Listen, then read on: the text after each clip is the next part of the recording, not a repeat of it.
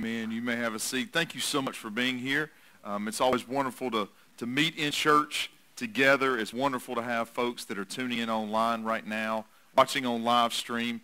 It is Easter Sunday. We're celebrating the new life that we can find in Jesus Christ. We are today wrapping up a short series that we've been in, just simply called New Life. If this is your first Sunday with us, you're catching this at the tail end of it. We'd encourage you to go back and listen to some of the other messages, because what we've simply done is looked at some elements of life, normal elements of life that we can all as humans agree on, that we need and that are part of us. And we've been tracking this for 3 weeks prior to this week. This week, of course, we're talking about a life like no other.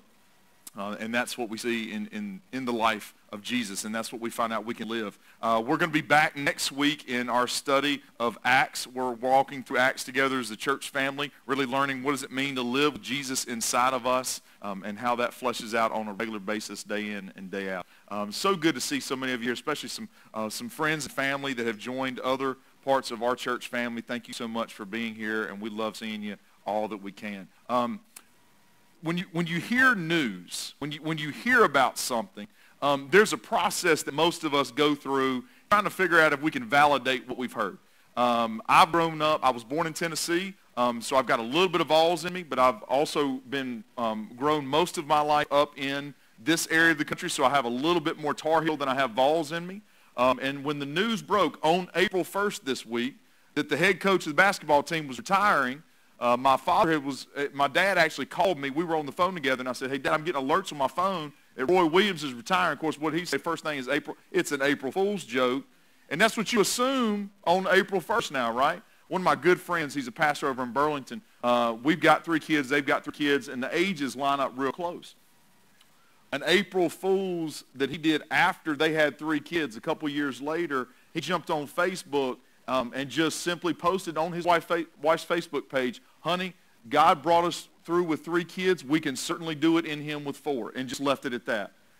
And her feed on her Facebook page went to about 300 responses on that, praying for you. And I was like, man, they're probably saying something about your kids. They've gotten to know them. They're like, we're really praying for y'all.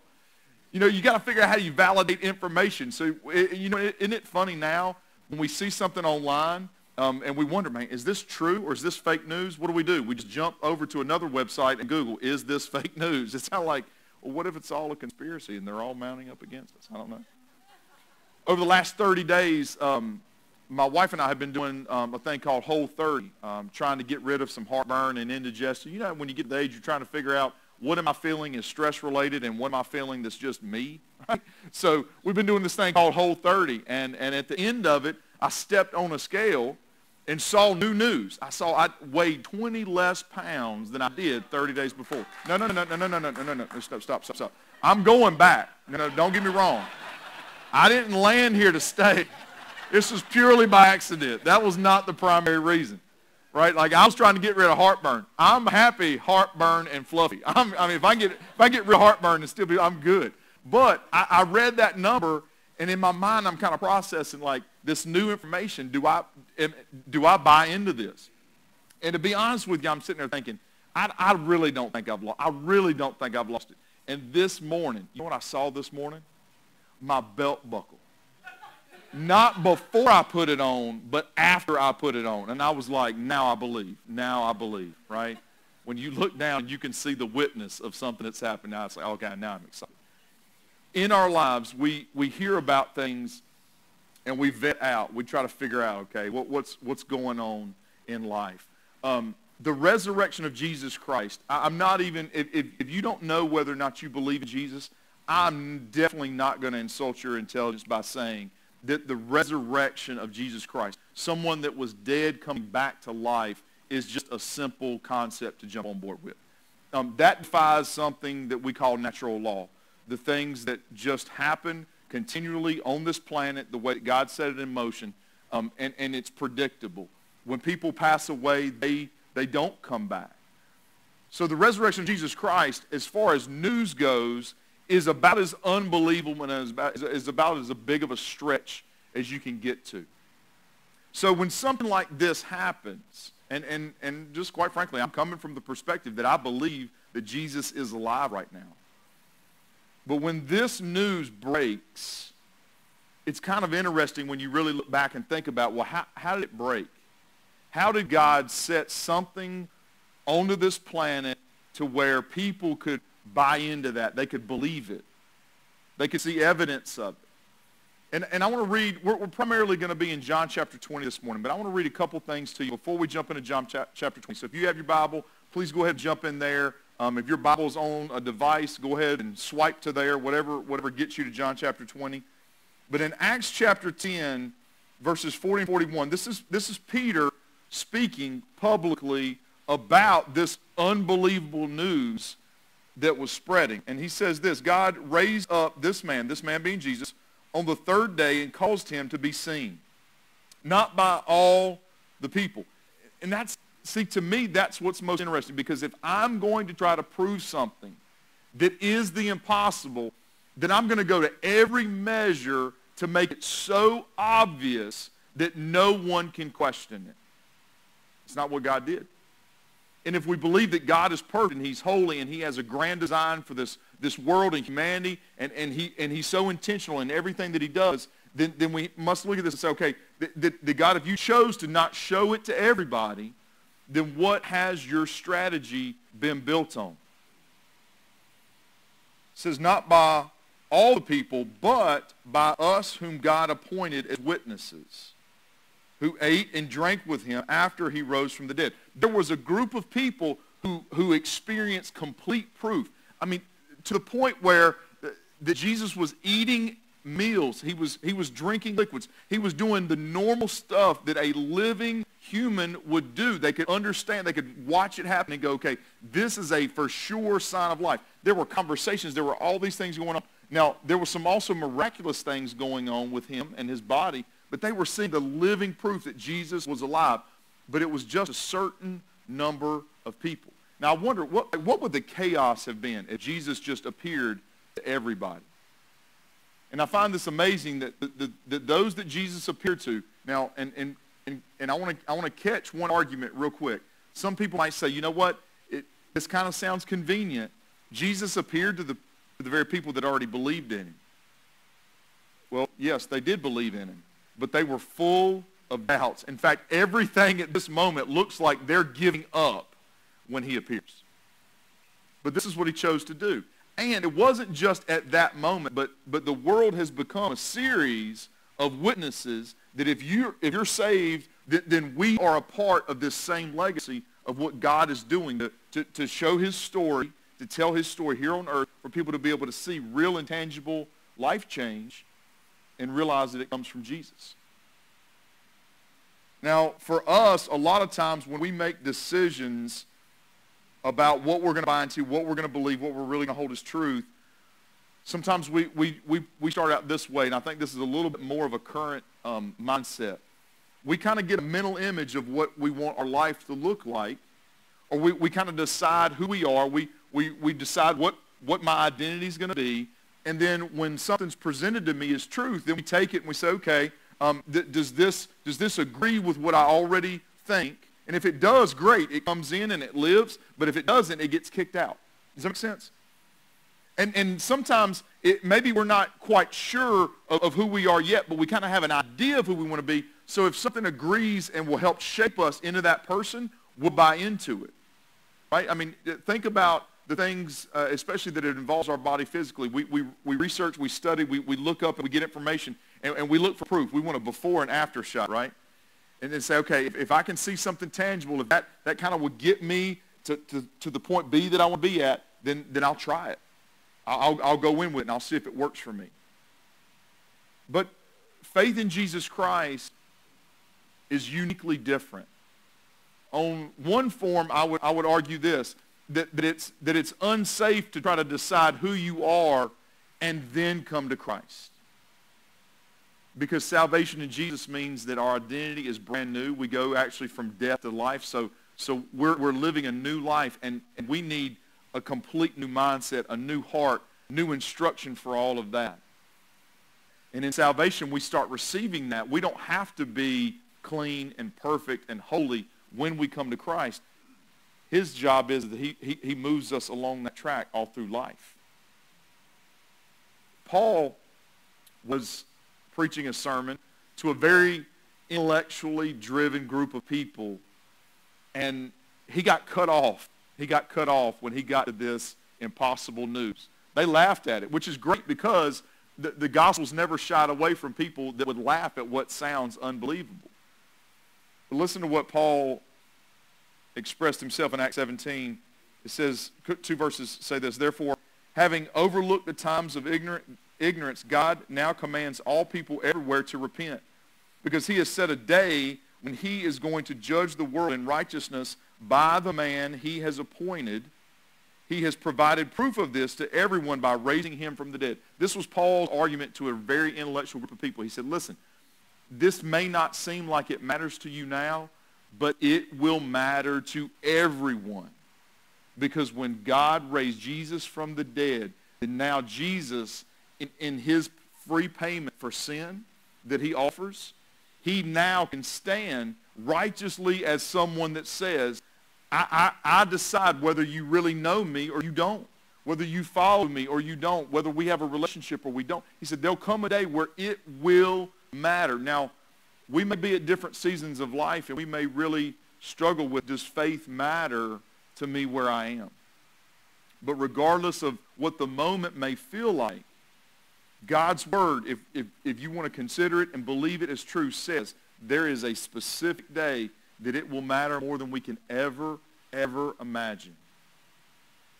Now, assuming that, now let's look at the life of Mary Magdalene for just a few minutes together, okay? Now, Mary Magdalene, she's got a little bit of history with Jesus. She traveled around with him as he taught, as miracles were performed. Mary Magdalene herself was the product of one of Jesus' miraculous works. The Bible lets us know that she had 7 demons that were inside her, controlling her, that Jesus miraculously freed her from. And at the moment she was set free, there was no turning back. She loved Jesus with all her heart from that moment forward. When you really feel the freedom of Jesus, then you know, because he's alive, there's no turning back. There's no let's rethink this, let's kind of adjust what part faith plays in my life. It is, Jesus has let me free, so I am going to live for him. Now, with that passion, consider still where she was at on what we would call Easter morning. This is in John chapter 20. Starts out verse 1. On the first day of the week, Mary Magdalene came to the tomb early while it was still dark. She saw that the stone had been removed from the tomb. So she went running to Simon Peter and to the other disciple, the one Jesus loved, and said to them, they've taken the Lord out of the tomb, and we don't know where they've put him. You catch that, right? But before the news broke of Jesus is alive, someone who Jesus had freed spiritually, who truly followed him, who loved him dearly, didn't believe that he was alive. She just simply thought some group of incredibly strong people have come and rolled a stone away, and they've taken the body somewhere else to put it on display, to hide it, to mock us, to whatever. She assumed that something devious was going on, right? I mean, it's like walking into the room, and all of a sudden your kids get quiet, and you just know they're up to something because they're just plotting against you, right? I mean, you just know something's up. Like in her heart, she was like, something is wrong here. Something's happening. So she runs back, and she tells him, look, they've taken him somewhere. His closest followers were still in more of grief mode than they were anywhere near joy mode, okay? Verse 3, at that, Peter and the other disciple went out, heading for the tomb. The two were running together, but the other disciple outran Peter and got to the tomb first. That's John writing about himself, so he's bragging. I'm a little faster. Stooping down, he saw the linen cloths lying there, and he did not go in. He was fast, but he's a little scared, okay? He didn't want to get into the tomb. Then following him, Simon Peter also came. He's slow, but he's brave. He entered the tomb and saw the linen cloths lying there. The wrapping that had been on his head was not lying with the linen cloths, but was folded up in a separate place by itself. So you get the picture. The news has broke. Somebody has taken the body. Peter, John, they sprint. Well, John sprinted. Peter kind of jogged. They get to the tomb and they look in. No body. But they see some evidence. They see the wrapping that was around the legs just kind of wadded up at the bottom. And they see the part that was wrapped around the head neatly folded up. Now some people draw the analogy that culturally, there's an analogy there to like when someone leaves a meal and if they leave the napkin, the cloth folded, that means they're coming back. And some people look at that as just a symbol that Jesus was showing that he was coming back. It may very well be. Now, Jesus hadn't ascended yet, so that hadn't started the conversation so much about him coming back. But if you consider something, if you remember the story of Lazarus, who Jesus raised from the dead? Now, this was really a fairly recent event. In fact, even coming into Jerusalem on Palm Sunday, there was still some talks about, hey, this the whole thing of Jesus bringing Lazarus back from the dead, this is getting a little out of hand. In fact, they were not just trying to plot to kill Jesus, they wanted to kill Lazarus. Because they were like, hey, look, if we can just show that, oh, no, he's actually dead, there he is, he's buried over there, then we can kind of squash that one. But if you remember that story when Jesus called Lazarus out of the grave, you remember how he came out? He didn't come out just like kind of, walking it off. I mean, like, he came out literally like hopping, right? Because his legs were bound up, his head was still wrapped around, and Jesus specifically told people, you need to cut him loose. You need to get this cloth off of him. Because when he brought Lazarus back from the dead, he brought Lazarus back alive as a human, which means poor Lazarus, he's going to die again. Right? Like, you ever feel like, man, I just can't catch a break, right? Like, it's like, this is awesome, but I got to go through that again? Like, so he had to tell him, hey, you got to cut him loose. Why? Because it was a physical body. What was tied up you just couldn't break free from that. The great thing one of the favorite things about that miracle, though, that Jesus waited 4 days, and in their culture, 4 days meant no hope, no return, gone forever. And he brought him back. And again, Jesus just, he never wants our life to be without hope. So Lazarus, that's how he came out of the grave. So these cloths show us something. There's something different about Jesus. He's not just physically alive. What we start to see is there's something unique about his body, because you remember a little bit later, if you've read this story, as the disciples were talking in a closed room with locked doors, Jesus just pulls this kind of Jesus move. I don't even know what you could call it otherwise. It just locked doors, everything shut down, everything walls, and Jesus just goes, well, sorry, didn't bring my keys. He just goes through, and he just shows up in the room. Hey, everybody, how you doing? Freaks the room out, right? I mean, it's incredible. So Jesus' body's different. He can physically pass. He doesn't have the physical limits that we have, because Jesus has already, catch this, he's already risen in the body like what you and I will rise in and exist in eternity with him. It's not limited physically. We'll never die again. Nothing can hurt us. In fact, he tells his disciples, and he expresses in different ways, look, I can pass through a wall, but also, Simon, you can, or Thomas, you can touch my hands. It's this amazing heavenly combination in this resurrection. It's a life like no other. And Jesus is alive. In verse 8, the other disciple who had reached the tomb first, then also went in and saw and believed. Now, don't give him too much credit. Don't give him too much credit. This is not saying that he believed in Jesus and his resurrection and his eternal power and all that stuff. He didn't believe there yet. And so just for this, if you struggle, and you have struggled with what you think might be full belief in your life, God writes into the story, he is patient and he walks with us as he helps us into our belief in him. It says, for they did not yet understand the scripture that he must rise from the dead. And it says scripture here, but Jesus told them three times before he was crucified that he would die, but he also told them every time that he would rise again.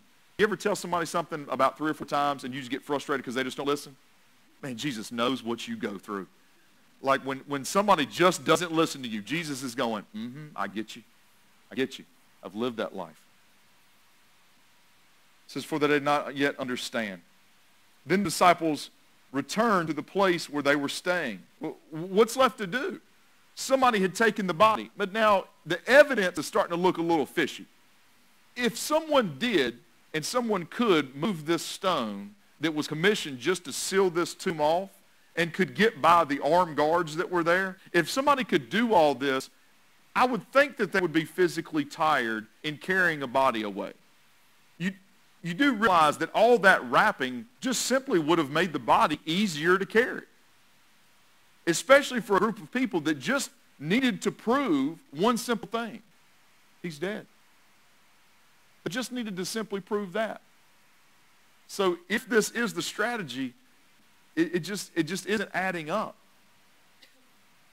But Mary stood outside the tomb, crying. She was upset. She was distraught. As she was crying, she stood to look into the tomb. She saw two angels in white sitting where Jesus' body had been lying, one at the head and the other at the feet.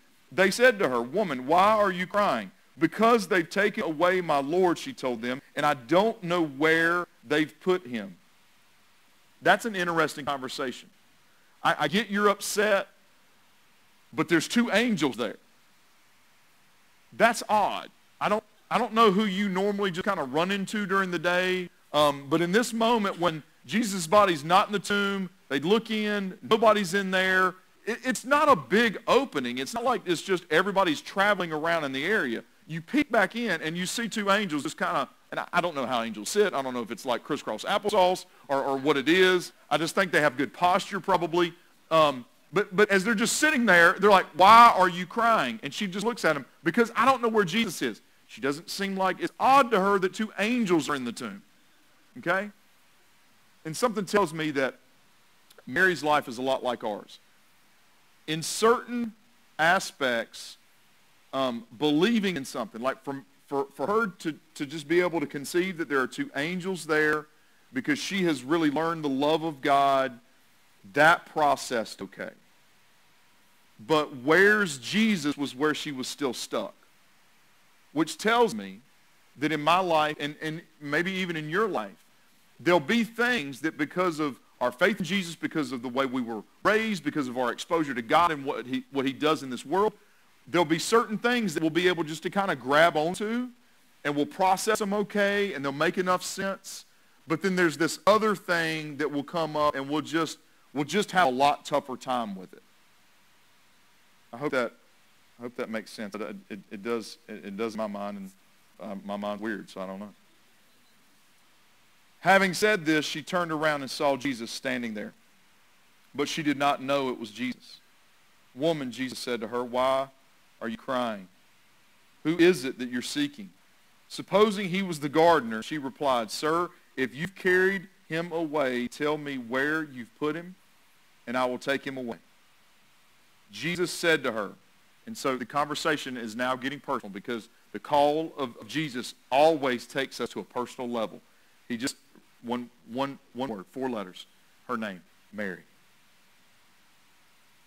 I have to believe just in my heart, and I don't know this to be true because it's not in the Word of God, but as Jesus freed her for the first time, I'm sure the sound of him saying her name, Mary, came back fresh. And it was that familiar voice that just gripped her heart and her soul, and she knew in that moment, she didn't know a full understanding, she just knew that voice means there's life behind it. And there's life in it. And when she heard her name come out of the mouth of Jesus, she fell in love all over again. Turning around, she said to him in Aramaic, "Rabboni," which means teacher. He said, "Don't cling to me," Jesus told her, "since I have not yet ascended to the Father, but go to my brothers and tell them that I am ascending to my Father and your Father, to my God and your God." Mary Magdalene went and announced to the disciples, "I have seen the Lord." And she told them what he had said to her. At this moment, it set off a chain of events. Following this, Jesus appeared to over 500 people. He did totally normal stuff to prove that he was alive. But in this moment, what we start to see is already the foundation of the couple of the verses that I read to you in the beginning. That there's certainty because Jesus is alive, that things are different. And the story changes, and how I live changes, and what my heart is aimed at changes. And Mary herself, and I brought this in to kind of show you this. Mary herself went through a transformation that we all go through. Just think about this window for a second, okay? Mary's story, her witness, all of a sudden became her window. Not a window for herself. It wasn't about her just figuring out, how do I see this world now? How do I feel about my faith? But when she went back and said, I have seen the Lord. Jesus is alive. He's real, and I have experience with him. I've had a conversation with him. My life is different. Then all of a sudden, other people listening, drawn in, looked through her life into the truth of something Jesus had done. And it's not just Mary. That pattern is still going on today. I want to introduce you to somebody that's going to be on screen for just a few moments, and I want to invite you to listen into his story. This gentleman's name is Mike Lozano. He started listening online to our church services about a year ago at Easter. I believe actually Easter Sunday was the first service that he listened to. And since then, he's come in, and he and his wife come in and joined his daughter and her family that was already attending. And I've had a chance to talk to Mike a few times. And at one of our men's breakfasts, Mike said something that just really kind of grabbed my attention. I just wanted to hear more of the story. And I'm not going to be able to play all of this. It's just a few minutes. But online, I posted, and I apologize for the crudeness. I just did this with my cell phone as a video camera. I posted the whole conversation of Mike sharing his story. It's about 20 minutes, and it is absolutely worth listening to. There's specific details and names that are a part of this as he just met people and knew people. It's really worth a listen. But Mike grew up having given his life as a teenager to a whole lot of stuff that was not Jesus. And Mike shared with me at one of our men's breakfasts. He said, yes. He said, we were just kind of talking about when we came to Christ and when that relationship began. He said, yep. He said, I really gave my life to Jesus when I was serving in the Navy. And I was like, whoa, that's not the normal story, right? And I wanted to hear more. And where the story's going to pick up is shortly after Mike enlisted into the Navy. And I'd love for you to listen to his story.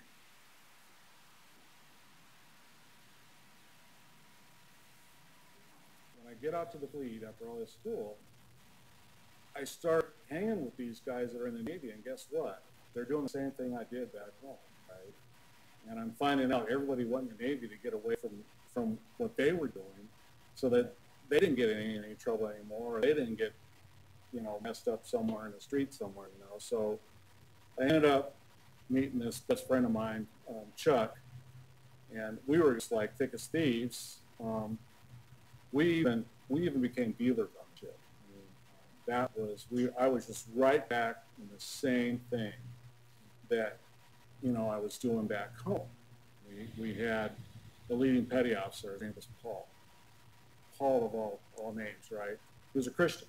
Paul would always be the person back on the ship. We'd hit a port, and of course, being a sailor, man, we hit all the places that you could hit, being a sailor.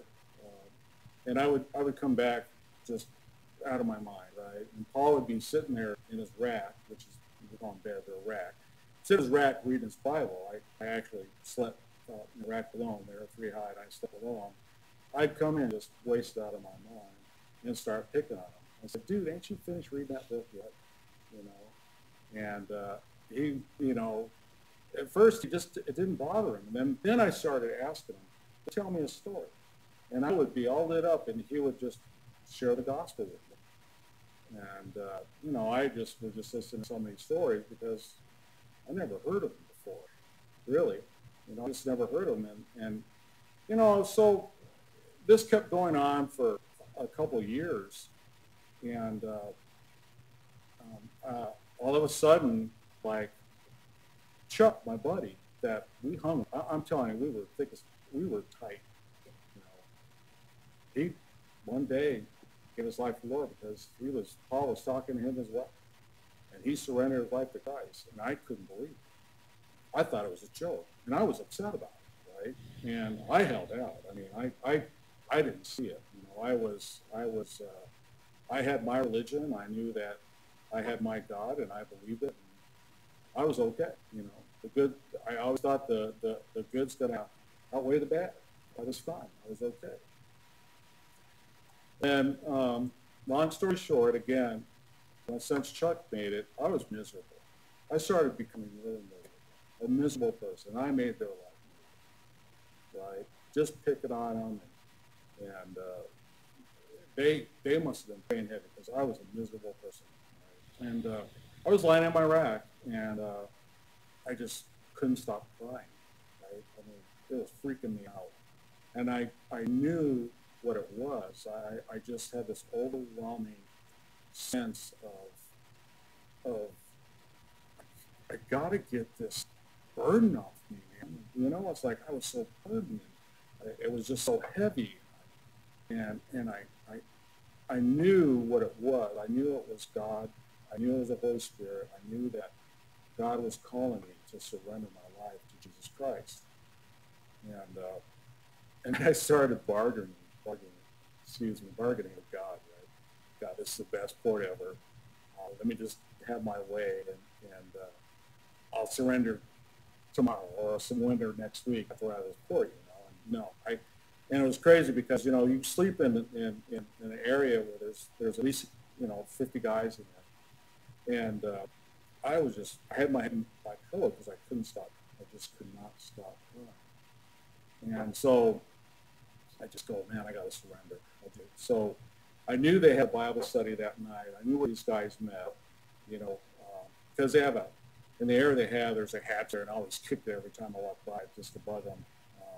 So anyway, I went over there, and I opened up the hatch, and I look down in there, and sure enough, Chuck goes, Mike, get out of here, stop bothering us, And this one guy, Tony is another guy that got saved on the ship. Paul, him and Paul were big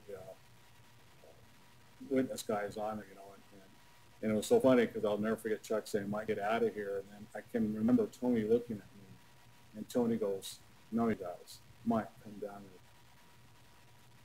Tony saw my face, and I'll never forget it. Never forget that. I went down there, and I surrendered to the Lord, and it was the best thing that ever happened to me in my life. I just felt this burden come off me, and it wasn't anything that when I was being witnessed to. You always think that you hear the fire and brimstone, and you hear that you're going to hell, and you hear all this stuff. But what really brought me to the Lord is the love that these guys have for one another. It's the friendship and the fellowship that I just witnessed from them, and then the love they gave me, even though I gave nothing but heartache.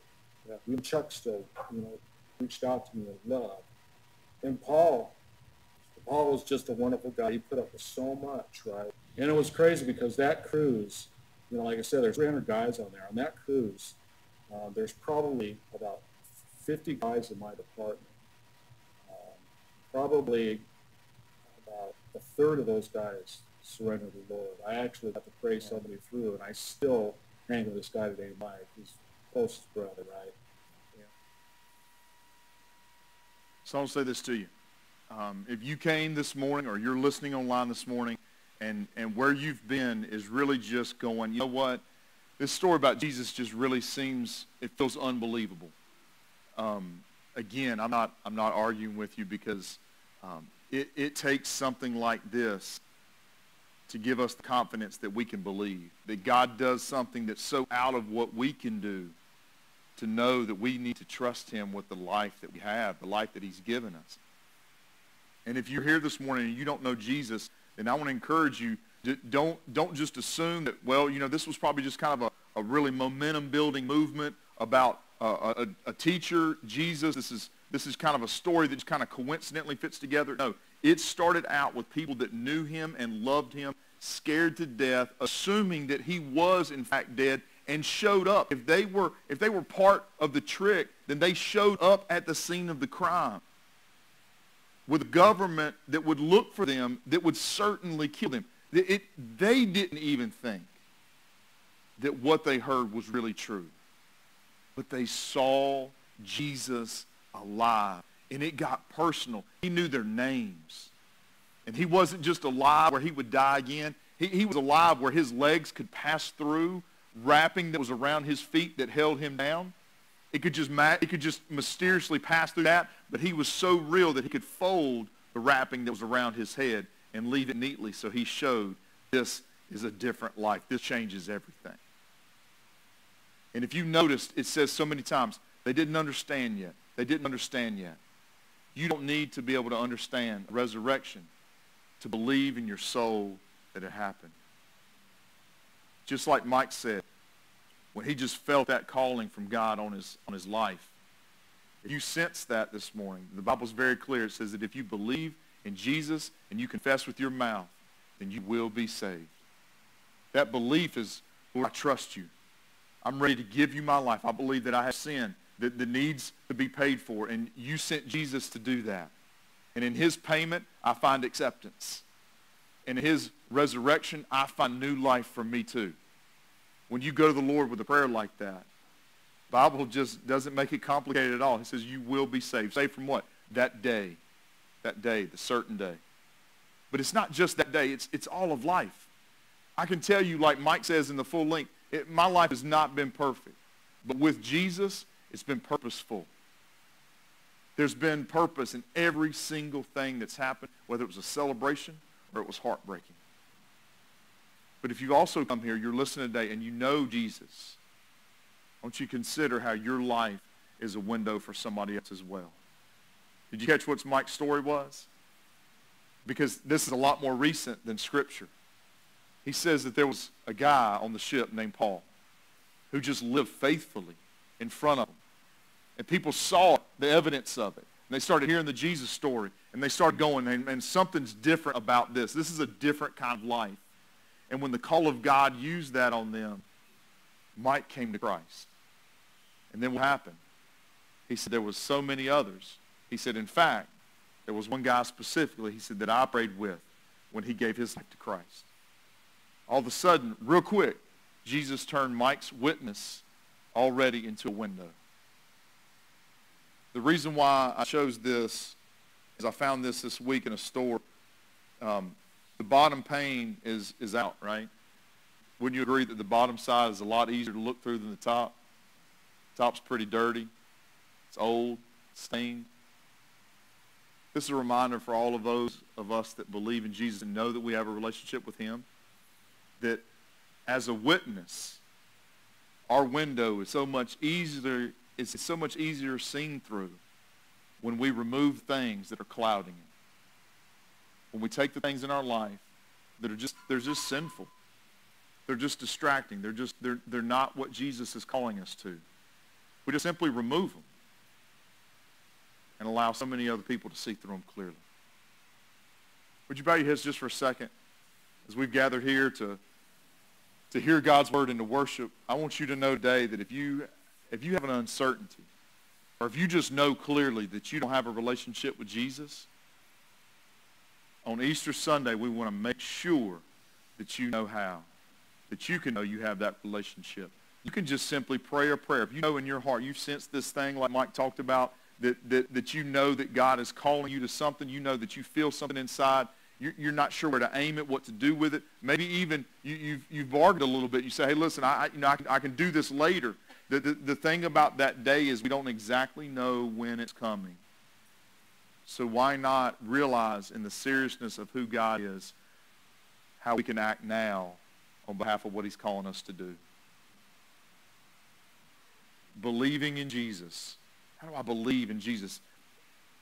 In my heart, in my mind, when I came to Christ, I didn't fully understand who Jesus was. I didn't really get how God worked. In fact, I had a lot of questions of why things in my life would have happened if there is a God that loved me so much. But inside of my soul, I sense that he has a greater plan and purpose than what I fully realized in my mind. And I knew in my heart that I could trust him. Now, trusting is not holding back and protecting and guarding and keeping private information. It's just opening everything wide open to have full access. And we know in our heart that's really what it means to believe. And in opening our lives to God, it's this thing called surrender. Not that we give up, but we let go. And we allow God just the access that he wants all the time.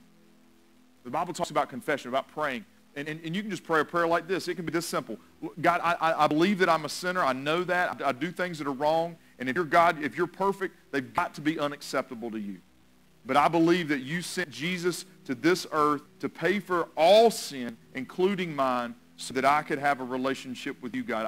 I could be forgiven in Christ. So God, forgive me and give me new life, the kind of life that Jesus died and rose to give me. He is Lord. He is in control.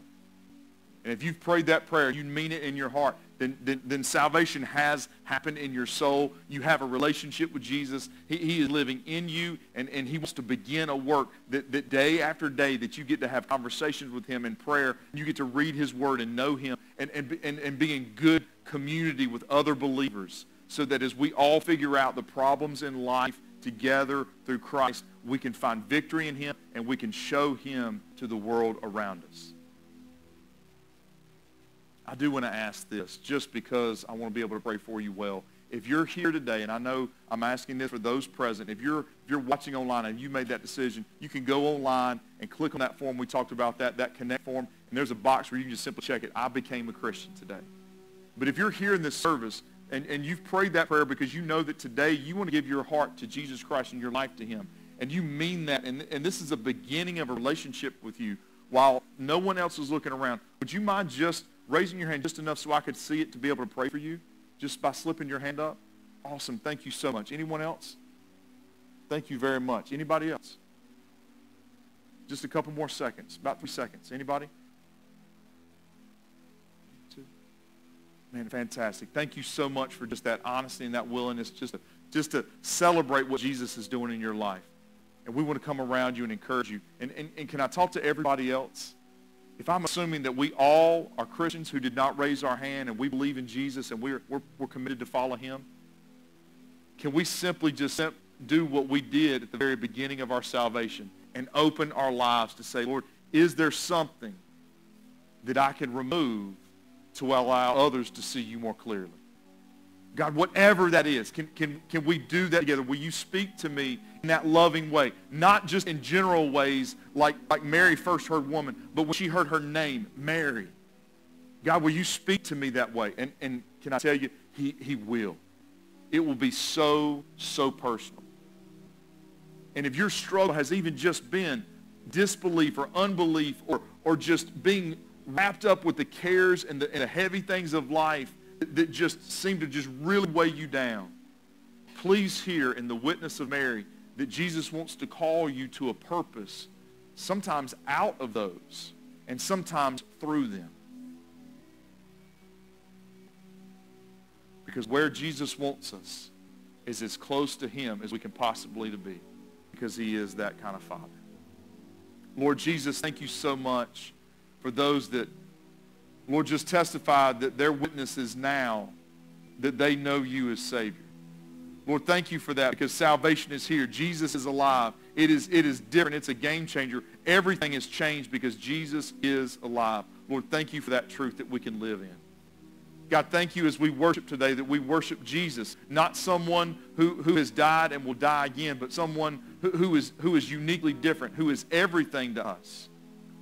God, that can minister in physical ways, but in spiritual ways.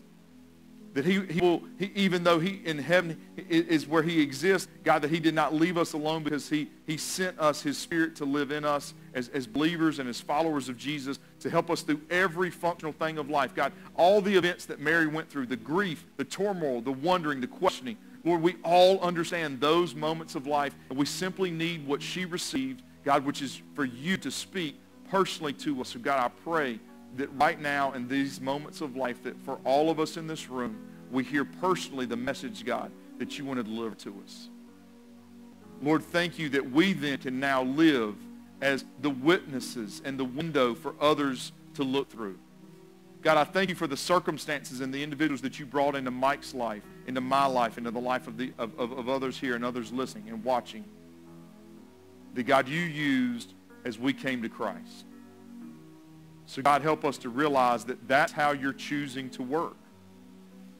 You told us that clearly through Peter as we read at the beginning. God, that's how you choose to work. So now, on Easter Sunday, as we cry out this message that Jesus is alive, Lord, that it's supposed to come out of our lives as we leave this building, as we parent, as we exist in relationships as husbands and wives, as we date, as we go to work, as we live everywhere we go. God, we are supposed to be the window for someone else to look through to see Jesus, see the good works, Lord, that are supposed to give him credit, not to see our goodness or what we create, but God, for us to decide in ourselves, committed to, Lord, if Jesus is alive, that, Lord, then everything about me must be different. Everything in my heart and my soul, the direction of it must change. Lord, we're just so thankful for, God, what you are doing, what you have done, and what you will do.